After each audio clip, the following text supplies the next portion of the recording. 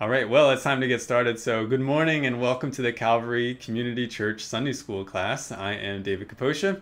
Today, we are continuing in our chronological study of the Bible, and we've been moving through the book of 1 Samuel. And that brings us to one of the most famous accounts in the Bible, that is the Battle of David and Goliath. Now, you may know this record well, this piece of history well, but there's always the danger for a popular or a famous section of scripture to actually be misremembered or misunderstood and misapplied. So to underscore this point, let's just do a little quiz. And this is to be done in your heads, but take a look at these 9 questions and see if you can answer them. Test yourself as to how well you could actually answer them. Number 1, who killed Goliath? Number 2, who was leading the Israelite army? Number 3, how old was David during the battle? Number 4, why didn't David wear any armor? Number 5, what weapon or weapons did David take into battle? Could you even draw a picture of them? Number 6, what weapon was used to kill Goliath? Number 7, what was Goliath's challenge to the Israelites? Number 8, who is the hero of this section of scripture? And then number 9, what is the most important message of this passage of scripture? We've heard a lot about David and Goliath, but do we really know this account as well as we think? Well, let's go to this section of scripture with fresh eyes and make sure that we are understanding the Bible as it actually is written. We also, of course, want to be paying close attention because we want to be transformed by this text. The Spirit of God has laid this text before us this morning so that we would be changed by it, encouraged, convicted, instructed, and so we're looking for that this morning. So let's go to the Lord now and pray that He will indeed change us through His Word, just as we were meant to be changed. Pray with me. Heavenly Father, we come to your Word now because we are coming for food. We need your Word more even than physical bread. That's what your Word says. We live on every word that comes from your mouth. We need that for spiritual strength. We need that to do the work that has been set before us in our lives. So God, we pray that your word would be effective this morning, that you would be so kind in your Spirit as to empower me to be able to speak your word accurately and helpfully and clearly. And Lord, you would also work in the hearts of the people, Lord, that they would be paying attention to it, humble themselves before your word, and be applying it into their lives. Lord, for any who are listening who do not know you, Jesus Christ, I pray that they be saved even by the word this morning as they hear about the mighty God that you are, especially to deliver. In Jesus' name, amen. All right, well, please take your Bibles and open to the book of 1 Samuel. 1 Samuel chapter 17 is where we're going to be this morning. We're going to be looking at the whole chapter. Remember the last time that we were in chapter 16, we saw how the Spirit of God came upon David after he was anointed. Remember Samuel, the last judge and a prophet of God, he anoints David with the holy oil. And it says after he was anointed in the midst of his brothers, the Spirit of God came upon David powerfully. Now at the same time as the Spirit was coming upon David for unique empowerment, it was departing from Saul. And instead, a harming spirit, an evil spirit, was sent to Saul. Now, how was this spirit dealt with? Remember, there was a way that Saul had there was a means for Saul easing the torment that this spirit brought him. And what was that means? It was actually David. David was a skilled musician. He could play the harp well. And when David played in Saul's court, it eased Saul's mind. So that's the context in 1 Samuel 16. Let's start looking at the beginning of 1 Samuel 17. As I said, we'll go through the whole chapter, but we're just going to start with verses 1 to 16. We're going to look at the situation in which Israel and Saul find themselves, a dangerous predicament. So take a look, starting in verse 1. It says, "Now the Philistines gathered their armies for battle, and they were gathered at Soko, which belongs to Judah, and they camped between Soko and Azekah in Ephes Damim. Saul and the men of Israel were gathered and camped in the valley of Elah, and drew up in battle array to encounter the Philistines. The Philistines stood on the mountain on one side, while Israel stood on the mountain on the other side, with the valley between them. Then a champion came out from the armies of the Philistines, named Goliath from Gath, whose height was 6 cubits and a span. He had a bronze helmet on his head, and he was clothed with scale armor, which weighed 5,000 shekels of bronze. He also had bronze greaves on his legs, and a bronze javelin slung between his shoulders. The shaft of his spear was like a weaver's beam, and the head of his spear weighed 600 shekels of iron. His shield carrier also walked before him. He stood and shouted to the ranks of Israel and said to them, "Why do you come to draw up in battle array? Am I not the Philistine, and you servants of Saul? Choose a man for yourselves, and let him come down to me. If he is able to fight with me and kill me, then we will become your servants. But if I prevail against him and kill him, then you shall become our servants and serve us." Again the Philistine said, "I defy the ranks of Israel this day. Give me a man that we may fight together." When Saul and all Israel heard these words of the Philistine, they were dismayed and greatly afraid. Now David was the son of the Ephrathite of Bethlehem in Judah, whose name was Jesse, and he had 8 sons. And Jesse was old in the days of Saul, advanced in years among men. The 3 older sons of Jesse had gone after Saul to the battle. And the names of his 3 sons who went to the battle were Eliab the firstborn, and second to him Abinadab, and the third Shammah. David was the youngest. Now, the 3 oldest followed Saul. But David went back and forth from Saul to tend his father's flock at Bethlehem. The Philistine came forward morning and evening for 40 days and took his stand. All right, we'll stop there for now, but as we do, let's start our analysis of this passage by just doing basic observations of the text. What details do we actually see in the passage? We see here that Israel is at war with the Philistines. Their enemy are the Philistines who live by the coast. 2 sides have drawn up in battle array on opposite sides of the valley of Elah, both sides taking good defensive positions. By the way, let me see if I can pull up my, So here's a Google image of the Elah Valley, and this has been labeled with some helpful labels from my Israel geography teacher, Michael Grisanti, Dr. Grisanti.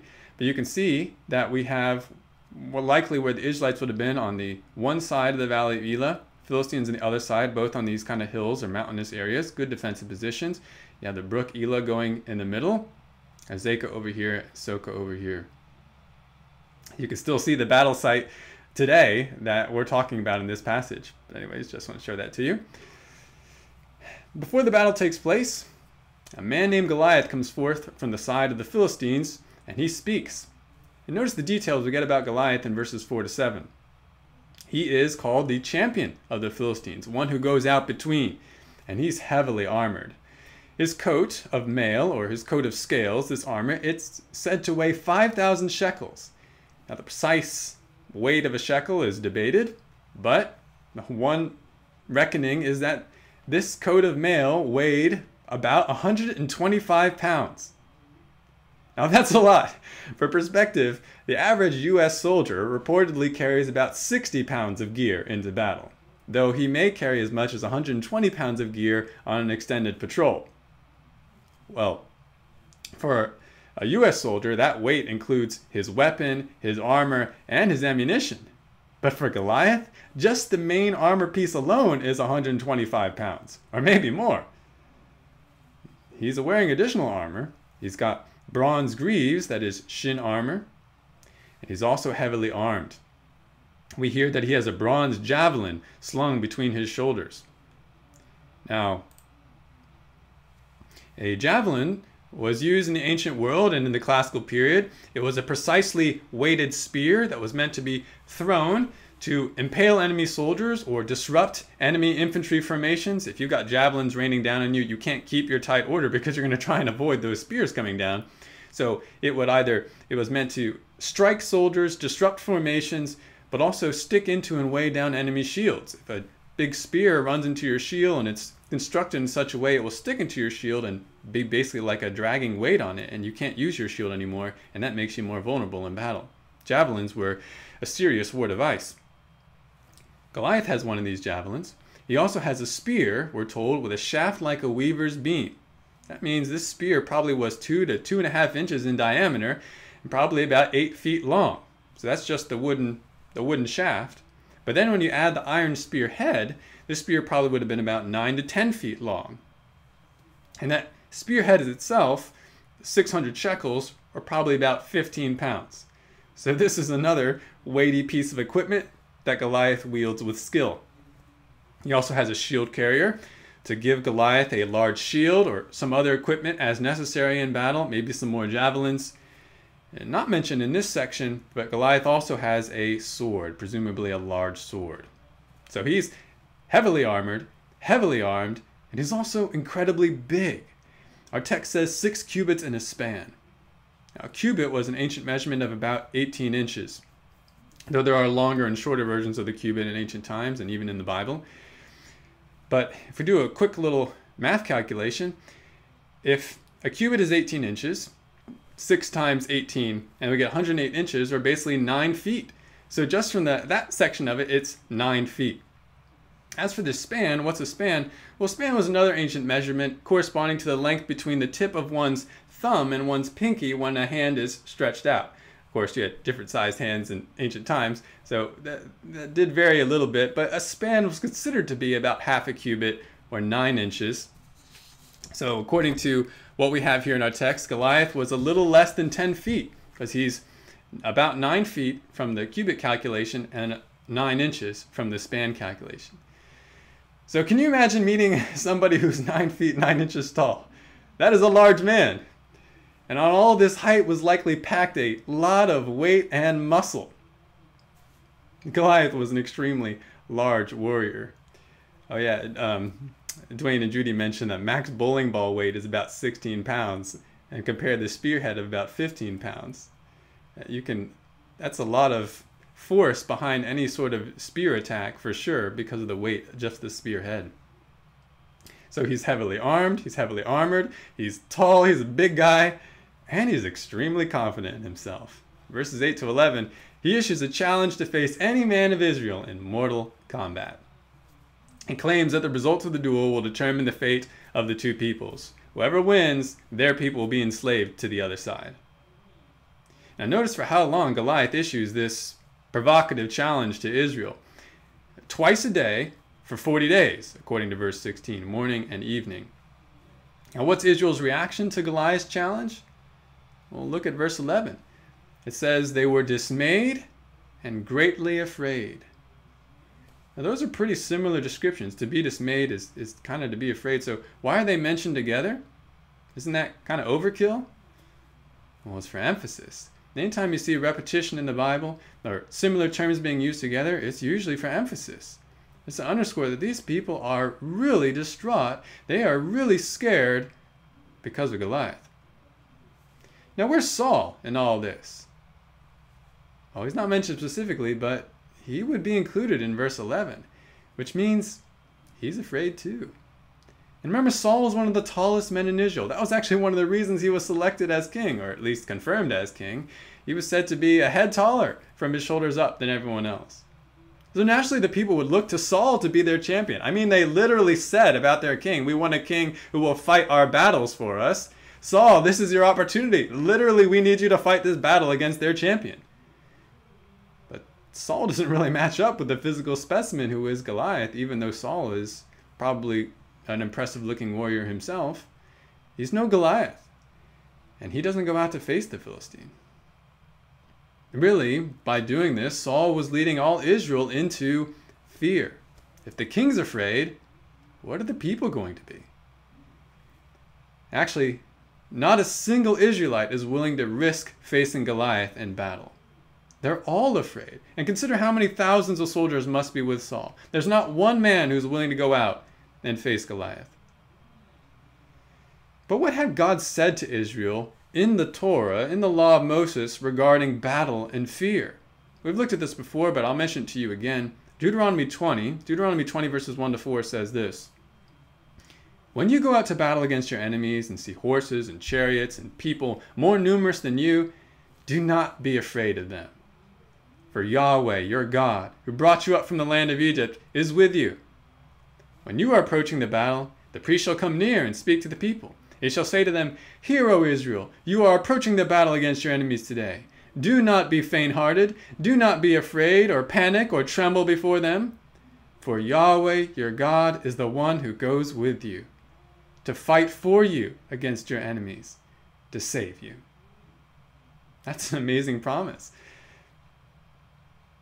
Battle, remember, was a fundamental place for Israel to be exercising faith in God. They had this incredible promise from God, but they had to actually go fight and show their trust in God. But they are clearly not doing so here. And Saul is leading them in lack of faith.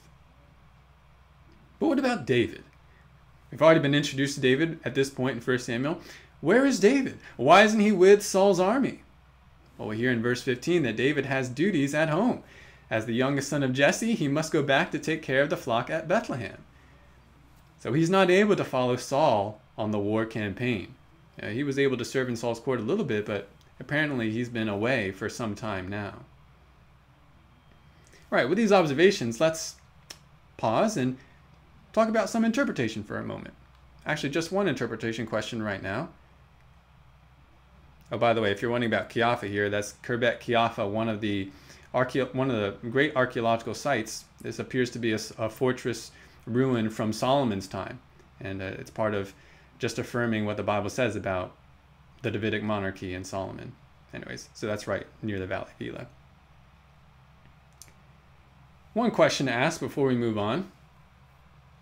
God promised victory to his covenant people if only they would believe in him. So why doesn't Israel believe in God here? Why doesn't Israel have faith in God? Was it not exactly what we've been seeing over the last few chapters? It is because they are looking at only the appearance of things. They're caught up again in externals. They look at Goliath and they say, there's no way anyone can beat that giant. This was Saul's problem, right? He just looked at the externals. This was Israel's problem when they looked for a king. Even Samuel was tempted to start thinking this way when he was looking for a new king to anoint. Remember what God said. He says, do not look at his outward appearance, for the Lord sees not as a man sees. Man looks at the outward appearance, but the Lord looks at the heart. It's the same thing. These Israelites are not believing God because they're walking by sight and not by faith. And truly, from a human perspective, when you're just looking with your eyes, Goliath looks unbeatable. And so, Israel's fearing instead of fighting. Unless we look down on Israel too much, consider if you were tasked with facing Goliath. Or you were one of the men or one of the people of Israel looking on from the battle line. Would you go down there to face Goliath? Could you imagine facing off against a nearly 10-foot warrior who's fully armed and armored, totally confident, battle-hardened, and maybe you've never been in battle before, and all you've got is your dinky sword or dinky spear? Are you going to go down? And you say, oh, I think I would. Yeah, I would do it. Well, if you want to know how you would have responded in this situation, just ask yourself how you respond to challenges to your faith today. Do you believe God when you face a trial or a temptation? Or do you doubt? Do you disobey out of fear and out of anxiety? Do you respond to challenges with courage or with fear? Well, God soon arranges for his anointed one David to arrive to the battlefield. Let's hear about David's arrival and the preparation he makes for battle in our next section of the chapter in verses 17 to 40. Follow along with me as I read, starting verse 17. Then Jesse said to David his son, take now for your brothers an ephah of this roasted grain and these 10 loaves, and run to the camp to your brothers. Bring also these 10 cuts of cheese to the commander of their 1,000, and look into the welfare of your brothers, and bring back news of them. For Saul and they and all the men of Israel are in the valley of Elah, fighting with the Philistines. So David arose early in the morning and left the flock with a keeper, and took the supplies and went as Jesse had commanded him. And he came to the circle of the camp while the army was going out in battle array, shouting the war cry. Israel and the Philistines drew up in battle array, army against army. Then David left his baggage in the care of the baggage keeper and ran to the battle line and entered in order to greet his brothers. As he was talking with them, behold, the champion, the Philistine from Gath, named Goliath, was coming up from the army of the Philistines. And he spoke these same words, and David heard them. When all the men of Israel saw the man, they fled from him, and were greatly afraid. The men of Israel said, have you seen this man who is coming up? Surely he is coming up to defy Israel. And it will be that the king will enrich the man who kills him with great riches, and will give him his daughter, and make his father's house free in Israel." Then David spoke to the men who were standing by him, saying, "What will be done for the man who kills this Philistine, and takes away the reproach from Israel? For who is this uncircumcised Philistine, that he should taunt the armies of the living God?" The people answered him in accord with this word, saying, "Thus it will be done for the man who kills him." Now Eliab, his oldest brother, heard when he spoke to the men, and Eliab's anger burned against David, and he said, "Why have you come down? And with whom have you left those few sheep in the wilderness? I know your insolence and the wickedness of your heart, for you have come down in order to see the battle." But David said, "What have I done now? Was it not just a question?" And he turned away from him to another and said the same thing, and the people answered the same thing as before. When the words which David spoke were heard, they told them to Saul, and he sent for him. David said to Saul, "Let no man's heart fail on account of him. Your servant will go and fight with this Philistine." Then Saul said to David, "You are not able to go against this Philistine to fight with him, for you are but a youth, while he has been a warrior from his youth." But David said to Saul, "Your servant was tending his father's sheep. When a lion or a bear came and took a lamb from the flock, I went out after him and attacked him and rescued it from his mouth. And when he rose up against me, I seized him by his beard and struck him and killed him. Your servant has killed both the lion and the bear, and this uncircumcised Philistine will be like one of them, since he has taunted the armies of the living God." And David said, "Yahweh, who delivered me from the paw of the lion and from the paw of the bear, he will deliver me from the hand of the Philistine." And Saul said to David, "Go, and may Yahweh be with you." Then Saul clothed David with his garments, and put a bronze helmet on his head, and clothed him with armor. David girded his sword over his armor and tried to walk, for he had not tested them. So David said to Saul, "I cannot go with these, for I have not tested them." And David took them off. He took his stick in his hand, and chose for himself 5 smooth stones from the brook, and put them in the shepherd's bag, which he had even in his pouch, and his sling was in his hand, and he approached the Philistine. A little dramatic build-up here, but also some really poignant details. Let's take some time to observe them. Notice in verses 17 and 19 why David is sent to the battle. His father Jesse sends him to his brothers to take them food and to find out how they are. In verse 20, before David leaves, note that he finds a keeper for the flock. He's not derelict in his duties there. And after David arrives, according to verses 20 to 23, he leaves the supplies to the baggage keeper, greets his brothers, but then he witnesses Goliath's defiant challenge, once again given to fearful Israel. David then hears in verse 25 that Saul has promised certain rewards to the man who kills Goliath. And notice what these are. Saul promises riches, he promises a daughter in marriage, so a marriage into the royal family, and he also promises freedom, that is, freedom from taxation for the man and his family in Israel. Those are some pretty nice rewards.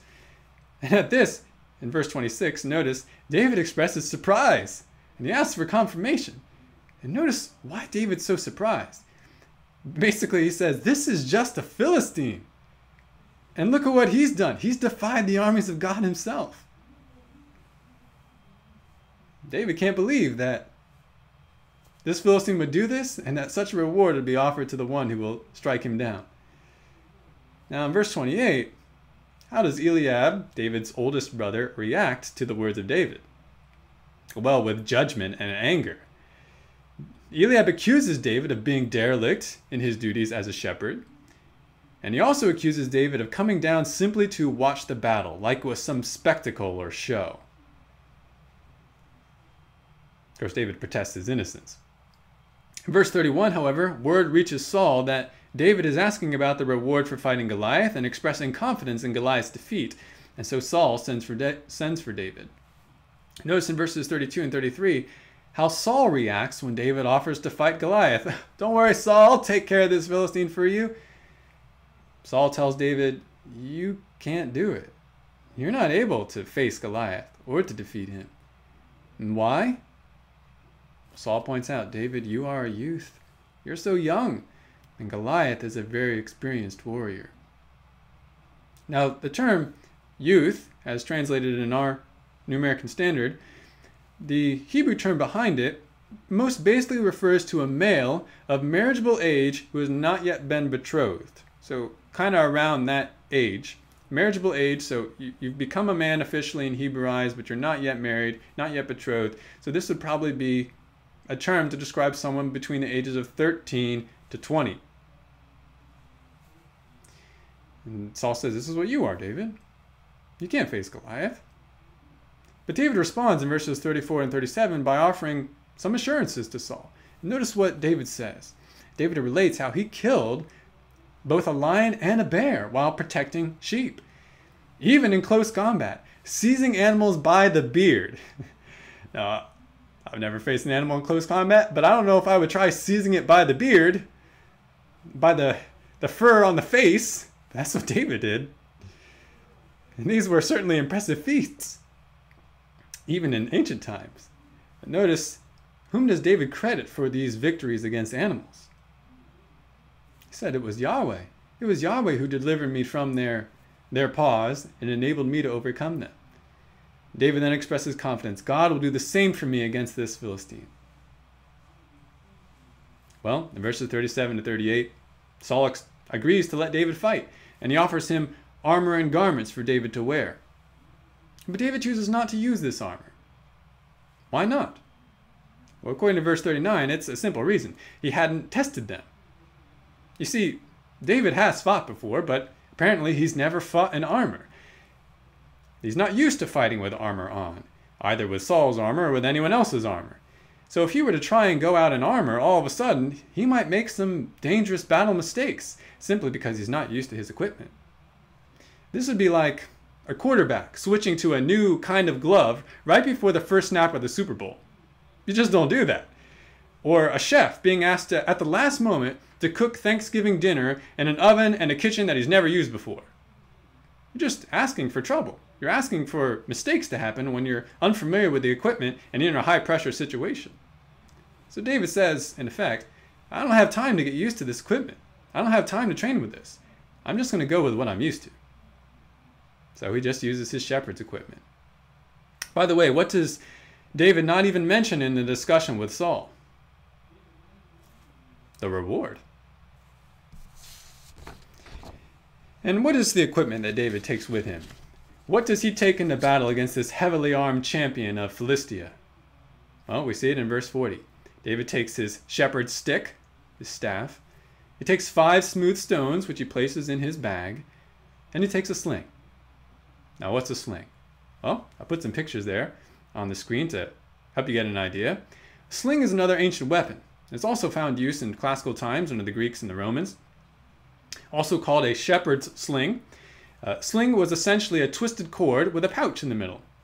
A slinger would nestle a blunt projectile, like a stone or a sling bullet made out of clay or lead, into the pouch. He would then swing the cord in a circle and then release one end of the cord at just the right moment to fling the projectile toward his target. It's a pretty simple idea, though there were a few methods of release, and you can see both of them there, and the main ones. Most commonly, a slinger would rotate the sling at his side in a vertical circle. A quick overhand rotation would enable a slinger to make an accurate shot. You could really be precise when you're doing it overhand. Whereas a quick underhand rotation, so rotating backwards, enabled a slinger to sacrifice precise accuracy for increased range. For instance, a group of slingers, they might all use the underhand rotation method for raining down sling bullets on a formation of enemies. There you don't need precise accuracy, you just want the distance. Now, a horizontal rotation, which is probably what we commonly think of when we think of David facing Goliath, it was sometimes used, but it's not the preferred method. And why? Because it's not very accurate. The slightest mistiming of release when you're doing it, this horizontal rotation, it would mean that you would completely miss the target, because instead of going straight, it goes to the side or something like that. Whereas if you're just doing it from the side and you mistime your release, well, the distance might change, but at least you have the right direction. So side rotation was usually better. Now, a good slinger needed only one rotation to send his stone to his target, which is probably, again, not what we think of it. We imagine, I don't know, this is what I imagine, is like winding up for a long time. That's not what they needed. Just maybe one or two, oops, sorry about that. One or two slow rotations to nestle the bullet in the pouch and then release. Slings rivaled and even surpassed ancient bows in strike distance, and experienced slingers could be highly accurate. According to Judges 20 verse 16, there was a group of slingers in Israel, a group of left-handed men from Gibeah, 700 of them, who were said to be able to sling a stone at a hair and not miss. Now that's impressive. Now some armies in ancient and classical times, they featured groups of dedicated slingers. That's all they did. They slung stones. But there were other armies that equipped all their soldiers with slings. And so everybody would use the slings at a distance, but then they would use other weapons when they closed for melee combat. So a little bit of background on slings. This is one of the weapons that David takes with him into battle. Well, with these observations, let's pause again to ask two interpretation questions. I like your comment there, Mark. The people were afraid of Goliath, but David was afraid for Goliath since his orientation was vertical toward God. That is, yeah, David's like, man, Goliath's such a fool to be making such a challenge against the armies of the living God. And this guy's toast. Whereas, yeah, the rest of Israel thought that they were toast if they were going to face Goliath. Now, just a few questions here before we move on. Why is Eliab so quick to accuse David of evil? It's pretty striking, right? Well, clearly, Eliab resents David for some reason. Why? Text doesn't say, but we can come up with some pretty strong possibilities. It may be this is just the frequent fleshiness that often exists between older brothers and younger brothers. I mean, if you've ever been in a family, you know that older brothers, they tend to pick on and pass judgment on the younger sibling. This is just the way that the sinful flesh manifests itself. In fact, this probably is true on some level between David and Eliab because of David's response. He says, "What have I done now?" It seems like they've had a history of maybe Eliab criticizing or rebuking David. It may also be that Eliab resents David being anointed instead of Eliab. Remember, that didn't happen too long ago. David was anointed in the midst of his brothers. Maybe Eliab still has a chip on his shoulder over that because he's the oldest. It may also be that Eliab is ashamed of his own fear in light of David's courage. David's doing what's right. It's making Eliab look bad, making the rest of Israel look bad. Eliab doesn't like that. We don't know exactly. It could be a combination of these reasons, but isn't this actually pretty sad? I mean, David is doing what's right. He's expressing righteous confidence in God. And what's the response of his own brother? Immediate opposition and condemnation. David, how dare you say something like that? I know what's really going on in your heart. But you know, isn't this pretty true of the Christian life? Puritan commentator Matthew Henry, he helpfully observes that Christians should expect opposition when they try to do what's right. And not just from those outside the church, but many times from within the church, even from those closest to you, those who ought to support you and encourage you.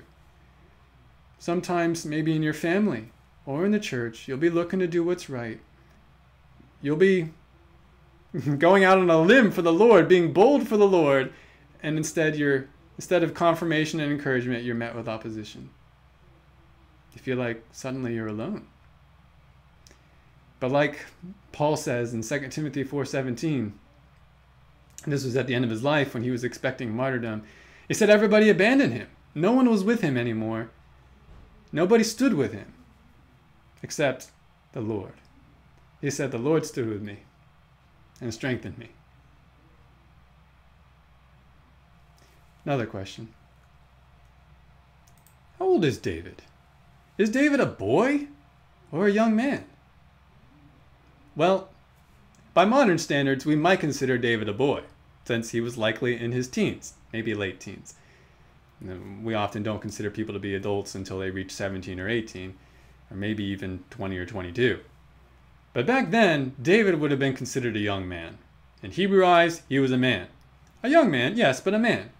He is described as a youth in our passage, but also as a young man. You remember the description, though, in 1 Samuel 16, David is described as a mighty man of valor, a warrior, a handsome man. David even puts on armor provided by Saul. Granted, he doesn't take it with him, but he does put it on. And the armor seemed to fit fine. There's no indication that the armor just didn't fit. But David wasn't used to fighting in the armor, and that's why he chooses to go without. Armor is made for men, not for boys. So despite many cartoons maybe you've seen of a little boy David going off to face Goliath, that's probably not accurate. David's a man, a young man, but a man. And he's strong, courageous, experienced in fighting, but not seasoned in battle. He's only faced animals, not really people. Speaking of battle, let's see how the battle itself unfolds and what is its aftermath. Look now at the last section of our chapter, verses 40 to 58. Follow along as I read. Then the Philistine came on and approached David with the shield bearer in front of him. When the Philistine looked and saw David, he disdained him, for he was but a youth and ruddy and with a handsome appearance. The Philistine said to David, "Am I a dog that you come to me with sticks?" And the Philistine cursed David by his gods. The Philistine also said to David, "Come to me, and I will give your flesh to the birds of the sky and the beasts of the field." And David said to the Philistine, "You come to me with a sword, a spear, and a javelin, but I come to you in the name of Yahweh of hosts, the God of the armies of Israel, whom you have taunted. This day Yahweh will deliver you up into my hands, and I will strike you down and remove your head from you. And I will give the dead bodies of the army of the Philistines this day to the birds of the sky and the wild beasts of the earth, that all the earth may know that there is a God in Israel, and that all this assembly may know that Yahweh does not deliver by sword or by spear, for the battle is Yahweh's, and he will give you into our hands." Then it happened, when the Philistine rose and came and drew near to meet David, that David ran quickly toward the battle line to meet the Philistine. And David put his hand into his bag and took from it a stone and slung it and struck the Philistine on his forehead. And the stone sank into his forehead so that he fell on his face to the ground. Thus David prevailed over the Philistine with a sling and a stone, and he struck the Philistine and killed him, but there was no sword in David's hand. Then David ran and stood over the Philistine and took his sword and drew it out of its sheath and killed him and cut off his head with it. When the Philistines saw that their champion was dead, they fled. The men of Israel and Judah arose and shouted and pursued the Philistines as far as the valley and to the gates of Ekron. And the slain Philistines lay along the way to Shaaraim, even to Gath and Ekron. The sons of Israel returned from chasing the Philistines and plundered their camps.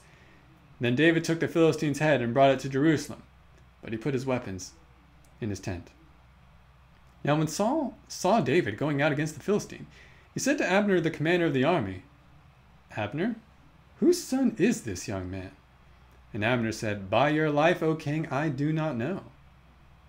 The king said, "You inquire whose son the youth is."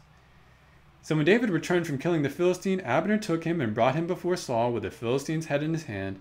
Saul said to him, "Whose son are you, young man?" And David answered, "I am the son of your servant Jesse, the Bethlehemite." Just amazing. Let's observe this last section. Notice in verses 41 to 44 how Goliath responds to David's coming forward to fight him. Goliath disdains David, mocks him, curses him by Goliath's gods. But how does David respond to Goliath's mocking and threats? Look at verses 45 to 47. David tells Goliath that Goliath has really taunted God. And David comes to Goliath in God's name, and God will cause David both to kill Goliath and cause the Israelites to kill the Philistines. Also notice what David specifically wants everyone to know based on this battle. In verse 46, he says, "I want everyone to know that there is a God in Israel." And in verse 47, I want everyone to know that Yahweh does not need a sword or a spear to deliver. Yahweh does not deliver by sword or spear, for the battle is Yahweh's. Verse 47. Well, David, as we see, prevails over Goliath, remarkably. But how exactly does David kill Goliath? Verse 50 says, David killed Goliath without a sword, only a sling. Verse 51 says, David killed Goliath with Goliath's own sword, by cutting off Goliath's head. Well, notice how the two armies respond to Goliath's fall in verses 51 to 53. The Philistines flee, and Israel pursues, striking down many Philistines and plundering the Philistine camps. Notice the question, though, that appears near the end of the passage. Verse 55, Saul asks, whose son is this young man? In verses 57 to 58, when David returns from the battle with the rest of Israel, he tells Saul who he is. I'm the son of Jesse, the Bethlehemite. Okay, now that we've made these last basic observations, let's turn again to interpretation questions. How to resolve the difficulty of the contradictory reports on Goliath's death in verses 50 to 51? One says he was killed by a sling, another says he was killed by a sword. Well, the text is a little ambiguous, but there is a simple solution here. This is very common in the Old Testament, even throughout the scriptures. What we have in verse 50 is probably a summary statement of the whole battle, while verse 51 is a more specific description of Goliath's demise. If you just take the battle as a whole, basically David killed Goliath with just a sling. He didn't have a sword when he went into the battle. But if you want to be technical about it, verse 51 is also true. Goliath wasn't actually dead until David came with his sword, Goliath's sword, and cut off Goliath's head. So likely Goliath was incapacitated or severely injured by the sling stone, but it was only by being beheaded that Goliath was actually killed. So these are not really contradictory, just one's a summary and one's more specific. Now, another question that may have occurred to your mind, though. Why does Saul ask about David's identity or David's lineage? I mean, we saw chapter 16. David has already been introduced to Saul. Why is Saul asking about this background information on David? This is a difficult question. And of course, this is where a liberal theologian likes to stand up and manifest his unbelief by saying, see, this is why you can't believe the history of the Bible. This is two accounts stitched together that contradict each other, and the original editor-author just wasn't smart enough to actually smooth out the inconsistencies. He's left them both here because they really contradict each other, and he couldn't figure out a way to resolve it. This is why you can't believe the Bible. No, this is not true. We're quite aware, if we know Jesus Christ, that the Word of God is true. And as Jesus says, Scripture cannot be broken. And there is a solution to this apparent puzzling situation. Actually, there are several solutions which would readily explain this reintroduction of David to Saul and this reintroduction of David's lineage to Saul. I'll just give you some of the possibilities. It may be that that Saul hadn't gotten to know David all that well before. Saul did appreciate David, but perhaps Saul had many servants he appreciated, even many armor bearers. We heard that Saul made David an armor bearer. David probably wasn't the only one. And though David was helpful for alleviating Saul's feelings of torment by music, perhaps Saul only had a surface relationship with David. Yes, chapter 16 says that Saul loved David, but again, what's the level of that love? Maybe it's only on the surface. So that's one possibility. Another possibility is that Saul had forgotten about David. We're not told how much time went by between David's being at Saul's court and David's appearing at the battle line with Israel. Perhaps many months or even a couple of years went by where David was basically tending the sheep and no longer visiting the court of Saul. If so, then Saul may have no longer recognized David, especially because David had been growing up. Another possibility is that Saul asked this question out of amazement. He's dumbfounded about David, not really in need of more information. Saul is basically saying to himself and to Abner, could this great warrior really be the humble shepherd who used to play the harp at my court? Go find out to make sure, because I don't think so. That's a possibility. It may also be that Saul asked this question because he now has a greater interest in David. I mean, after all, Saul had promised his daughter to the one who brought down Goliath. And That's what David did. So David's family background is suddenly very important because he's going to be integrated into the royal family. So Saul goes to find out David's lineage. Curiously though, Saul does not immediately reward David with the bride that Saul promised. David will eventually marry Saul's daughter, but only after jumping through a bunch more hoops. Many of these reasons would explain why we have Saul ask this question. Multiple reasons actually may have been tied together. These are not necessarily mutually exclusive, but there's a way to explain this text without invoking the idea that the text is not trustworthy or that it's contradictory. It's not really contradictory. It's just we don't have the full explanation given to us explicitly in the text. One other explanation is that chapters 16 and 17 actually overlap a little bit. Again, kind of like with verse 50 and verse 51, where you have this summary statement being given, and then it backs up and gives you the more specific description of what happened. This may be happening between chapters 16 and 17. Chapter 17 kind of backs up their chronology, where chapter 16 said, oh yeah, David became an armor bearer and Saul loved him.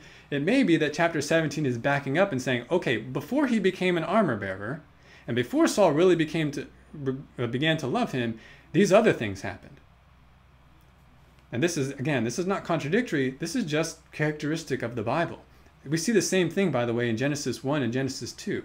And the same kind of objection is raised. Look, we have a creation account that contradicts. Chapter 2 gives a different account than chapter 1.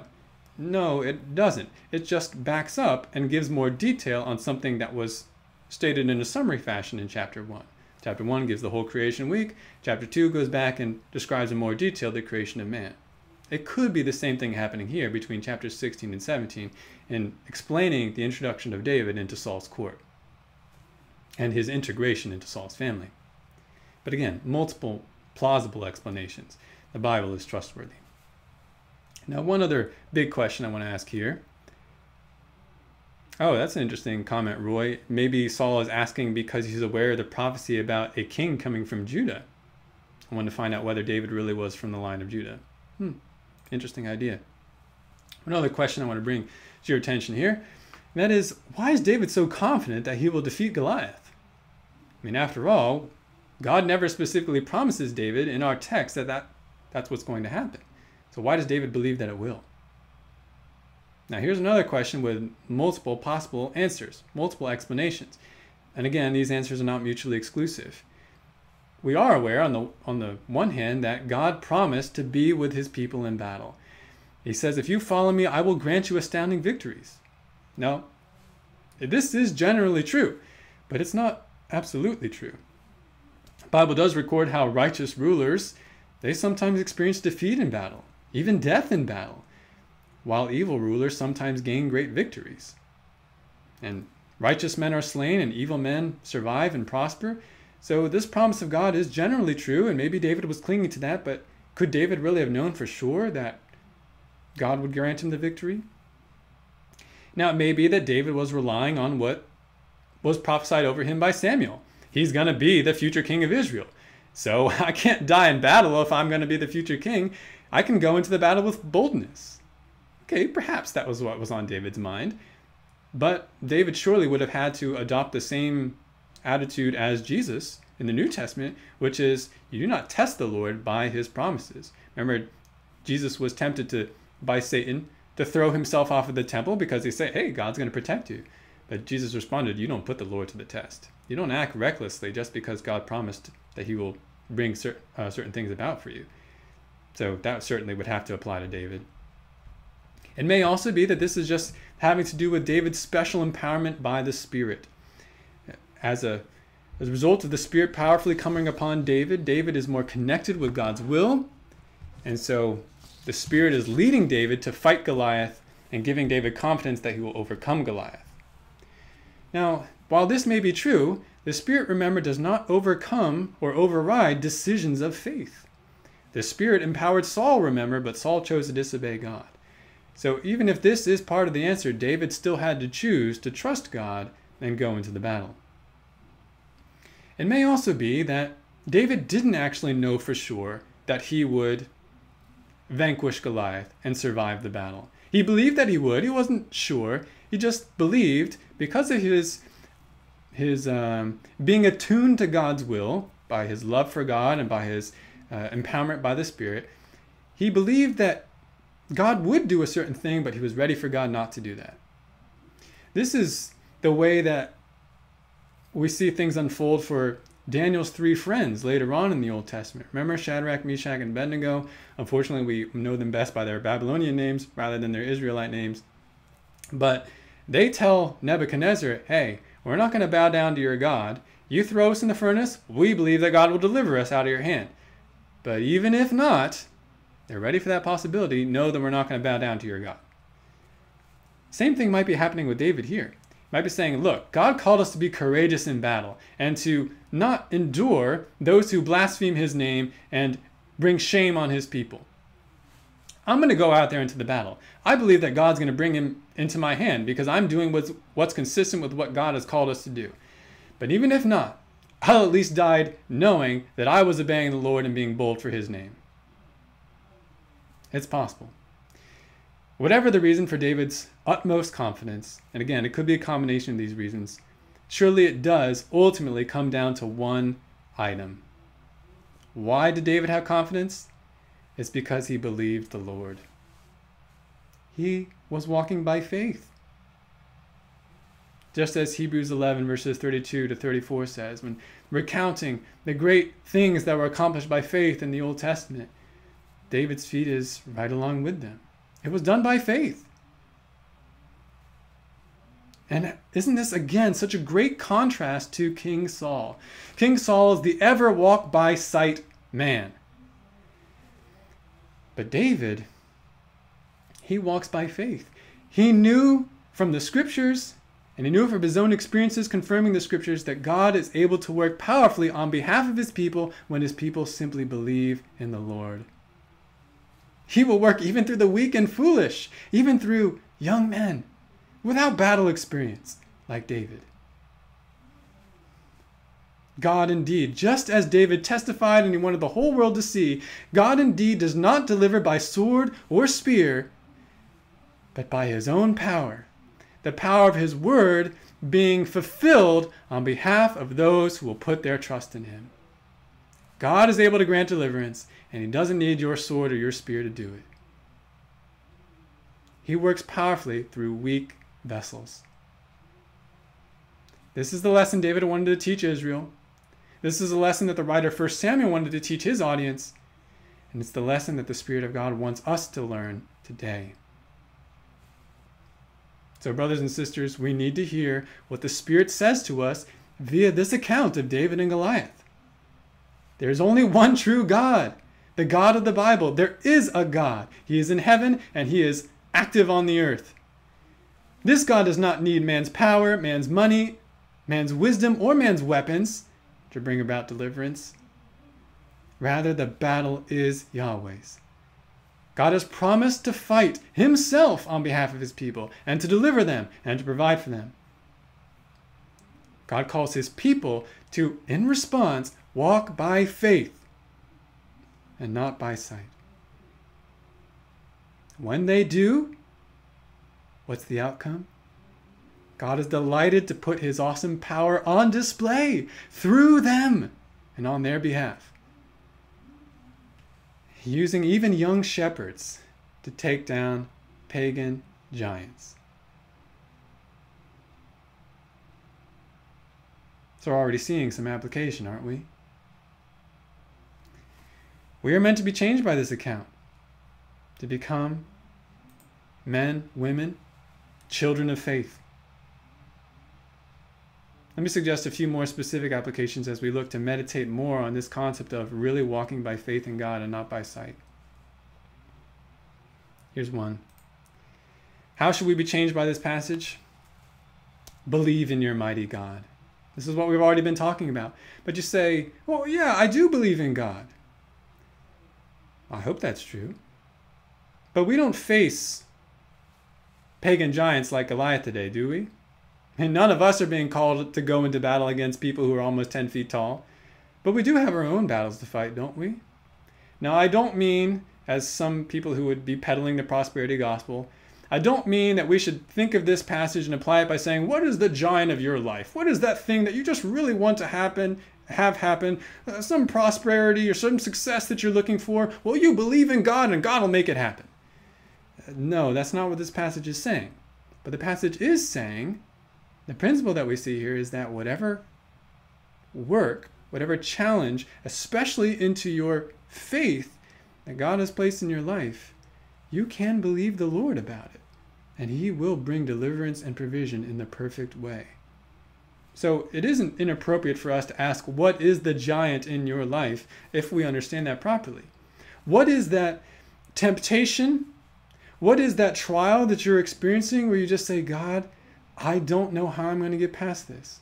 God, I don't know how I'm going to be able to endure by remaining faithful to you. Lord, I don't know how I'm going to be able to evangelize this person. I don't know how that person is going to become saved. Lord, I don't know how I'm going to be able to respond in a righteous way to my spouse who's sinning against me. Oh Lord, I don't know how I can accomplish this work project because you know that I'm under a huge strain at home, and Lord, I hardly even know what to do at the job. Lord, how am I going to do it? This passage is written for those exact situations. It's the same thing that we've been seeing again and again in the Old Testament, isn't it? Israel was backed into a corner at the Red Sea. They didn't see any deliverance, but God brought it. Israel went into the promised land. They saw giants in the land. They thought, we'll never be able to overcome them. But then God brought them back 40 years later, and He says, look, when I fight on your behalf, nobody can stand against you. Look what I did with Jericho. Look what I did at all these other cities. The same thing here. Brothers and sisters, though we don't face actual giants in our lives, we do face a version of this same temptation. It's exactly as 1 Corinthians 10:13 says, right? No temptation has overtaken you as such, except that which is common to man.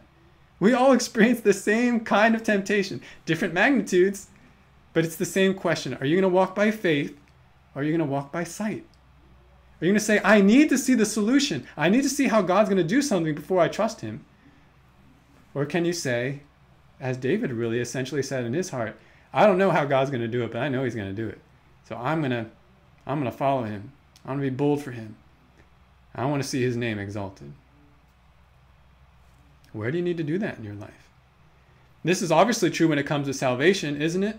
I wouldn't say that this passage is a metaphor for what Jesus did on the cross, but certainly there's a principle there. God is able to accomplish the salvation that you are not able to accomplish on your own, that you are not able to do anything to contribute to.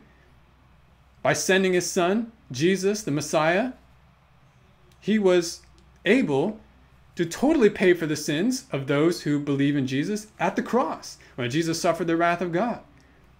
And Jesus instead gave those persons who believe in Him His perfect righteousness. That's something that you embrace by faith.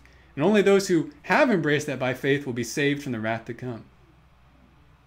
Have you done that? Do you not only walk before the Lord with faith in His salvation provision, but also His daily provision for your life? This passage is teaching us, the Spirit is teaching us, we are to believe in our mighty God.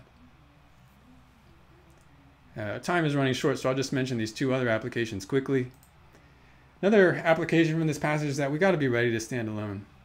And David was doing what's right, but he was immediately opposed by even his own brother and by the king. His brother said, by you doing this, you're actually wicked. And the king said, hey, it's not a bad thing, but you're just not able. And you know what? We're going to experience the same kind of discouragements in our lives. People will be telling us we're doing evil when we're actually doing right, and people will also be saying you can't do it, even if they think it's commendable. Now, again, we need to have a humble perspective and not just be like, oh, well, I'm not going to pay attention to what anyone says. If they're telling you the truth, then you need to listen. Maybe you are doing wrong, or maybe you aren't able to do a particular thing.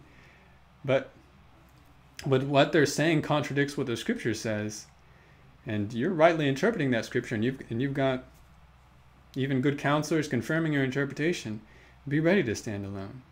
Now, I think it's kind of interesting that nobody goes out to Goliath in the beginning, but once David faces Goliath, everybody joins the battle. You know what? That's going to be true also for us. Sometimes you stand alone, but once you do that, other people begin to stand with you. It's not that they needed somebody to go forward before them, but it just gives them that little bit more of encouragement. You don't know what kind of example you might be, an encouragement you might be to someone when you go out and do what no one else is willing to do. Others will join with you. And of course, this is what our Lord did first, right? He was the trailblazer. He did what was right before the Father, alone. Everyone abandoned him. And he stands with all those who might temporarily have to stand alone. Finally, expect God to glorify himself through you. You know, it's again remarkable that David is the only one who went out to face Goliath. Yeah, we like to think of this as the classic underdog story, but it's kind of a misinterpretation, because really, you know who the underdog in this fight was? It was Goliath, because he didn't have God on his side. David had God. David wasn't really anything special in and of himself. Yes, he had faith in God, and that's what made him powerful. But not because David was powerful, but because God was powerful. And you know what? That's great news, because we're just like David. There is no power in any of us, and yet God, he is with his people, and he uses them powerfully. You actually can do things like David did. Again, not exactly the same, but the same in type, because God is with you. Yes, you can train up godly children. Yes, you can lead others to salvation. You can disciple others. You can do great things for the Lord, not in your power, but in the Lord's power. Do you actually believe that? You say, no, God can never use me. I'm nobody. I'm nothing special. I've never been good at that. You're talking like Moses. You're talking like Moses in Exodus chapter 3. And you're going to get the same rebuke. God says, look, I'm the creator. I made man's mouth. I made you. It's not your power. It's not you that you need to trust in. It's me. Any of us could be like a David. We could go down into the battle and see God do great things. Let's not be like the rest of Israel, who just sat on the sidelines saying, oh man, I really hope some champion shows up and takes down this giant, because none of us can do it. Any of them could have done it if they had believed in the Lord. I often bring up that quote from William Carey, but I think it's so apt. Remember William Carey, great missionary to India, actually started the modern missions movement, a trailblazer really. He's famous for saying, expect great things from God, attempt great things for God. If we don't expect anything great from God, then we shouldn't be surprised when God does nothing great, because we're not acting in faith. So believe in your mighty God. Be ready to stand alone, but never alone, because God is with you. And expect God to do great things to glorify himself through even you. Now, God's going to do it in many different ways, and sometimes people are going to notice, and sometimes they won't. But you know that if you're walking by faith in the Lord, and you're going into bold obedience for him, it's going to have an eternal impact, and it will obtain an eternal reward. All right, I'm going a little bit over, so I better stop there, but that's it for this week. If you have other questions or comments about what we've talked about today, please post them in the chat or email me, dafkaposha@gmail.com. I'd love to interact with you. But let me close our time in prayer. Next week, we see just an amazing development in the record of history. Saul, who's just experienced this wonderful encouragement of David's deliverance against Goliath, what does he do? He turns against David because he sees David as a threat.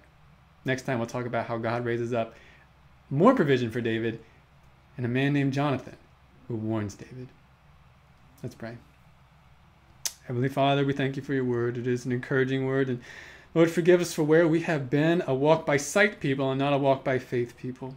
Oh Lord, let us not do that anymore. We need to finally learn this lesson and learn again what we have learned from your scriptures, that you can be believed, even against impenetrable walls or giants or a whole land filled with fortresses. You're able to overcome them all. And you can overcome any obstacle of faith in our lives so that we can endure trials and we can resist temptation and we can make disciples as you've called us to. Lord, the power is in you. We are weak, but you are strong. So glorify yourself through us. In Jesus' name, amen. All right. Thank you again for being part of this study today. And I look forward to seeing you next week and hope you'll join us for the live stream of our outdoor service at 11 o'clock here at the Calvary YouTube page. Otherwise, I'll see you next week.